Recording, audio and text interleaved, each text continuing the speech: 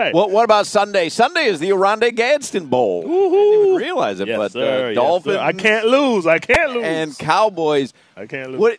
Cowboys got just steamrolled. I don't know if you know, but the game was outside. is that Big difference. Is that the mitigating factor? It'll be outside Sunday, although it'll be kind of nice. Yeah, it'll be nicer than the What do you think? The line is pick'em. What do you think on Sunday? Because this one, to me, if Tyreek Hill is 100%, we win the game, like without a doubt. Because I don't think, like I said, where's Bland and what's the other cornerback? Who's a better defensive player? Gilmore. Gilmore, good corners, but you don't see that every day. It's like a team playing against us, like when we were coaching high school, and we run the spread, but then you go up against a wishbone team. Can we beat them? Yeah. But we don't see it every day. Our players not like that. We don't have players to stop the run. We got wiry, running, fast players. But now you got wishbone. Can we stop it if we get ahead? But if we get down, we got to get Who's a better quarterback, Dak or Tua? Oh. But they're not running the same thing. Right.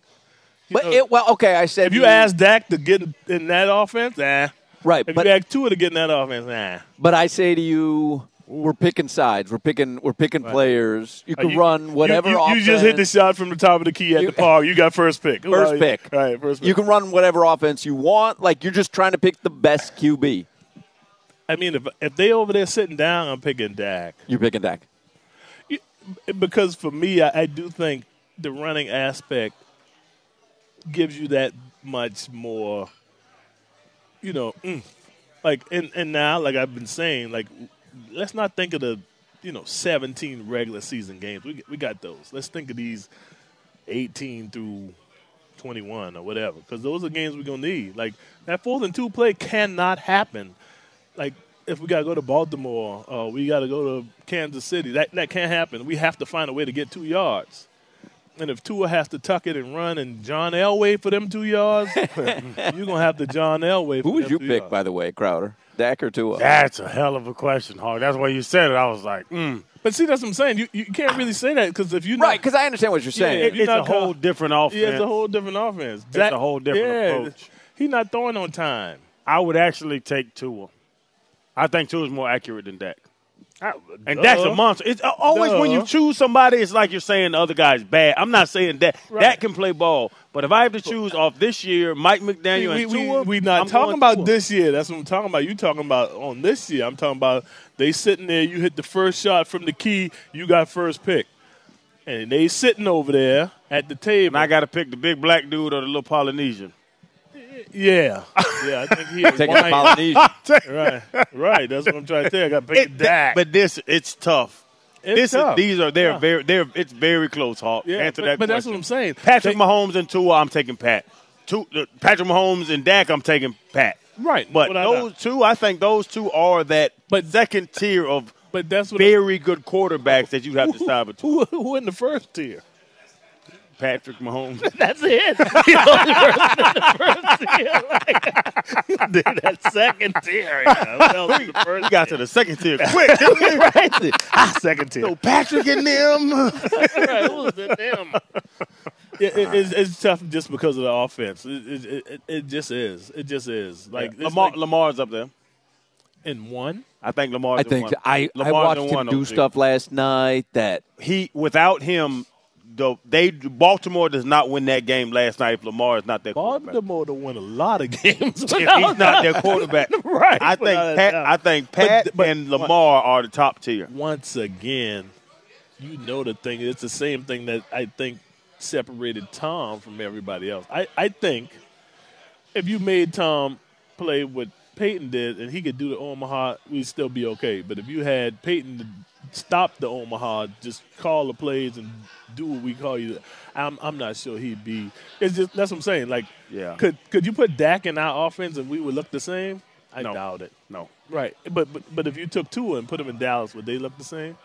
Because they're calling runs. They're calling runs for the quarterback. And our guy not running. Tua can't run. He's not going to run. He doesn't want to run. Real quick, because we're out of time. What did you think of Crowder's improv debut Thursday night? You were watching with me. It was great to see one of us get up there and do it because the first thing you think of, man, I couldn't stand up there and tell these jokes For an hour. I couldn't do it. You know what I'm saying? But I think what helps, the two things that helps. Two things to help.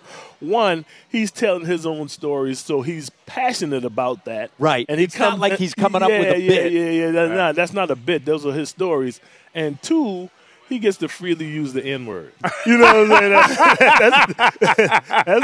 I've been looking for that luxury for 4 years. I've been looking for that luxury. I gave you a thumbs up, Hawk. You never take advantage of it. I've seen a sucker's back in my life before. That's one of the things you can say in the bathroom, Hawk. Just you and toilet paper. That damn. And how was yesterday? You saw Crowder grilling up with the Crowder powder before the Dolphins game. How'd he do? That was fantastic. How'd he do on lighter fluid? I got on him about that. It was gas. Oh, all right. He gave me a gas grill. Yeah, because you're not down with that. Yeah, no. I need him to smell because he can still walk out and talk to people. Like if he's been cooking all day, smoky, he's staying right there in the cage, right behind the people. But he did great. Like I said, the only thing was his beautiful wife, Asia, was walking around with the steak tips on the toothpick. I couldn't get them. Every time they cut them and come off the thing, I like, ooh, I'm going to go get me a drink, come back and get it. She walking around passing them out to everybody. I'm like, lady, leave the steak in here for some of us. But it was great. Like I said, it's always great when some of us, step out, and Crowder's a step out type of guy. He's always pushing the limits, and I support him on that. You know what I mean? Because if it was me, I push it too. I go left. You know what I'm saying? That's what he's doing. Like you think you can pigeonhole him and keep him in here, and you just can't. That's the beautiful part about it. And he's one of us. You know what I mean? Like when you see one of us expand.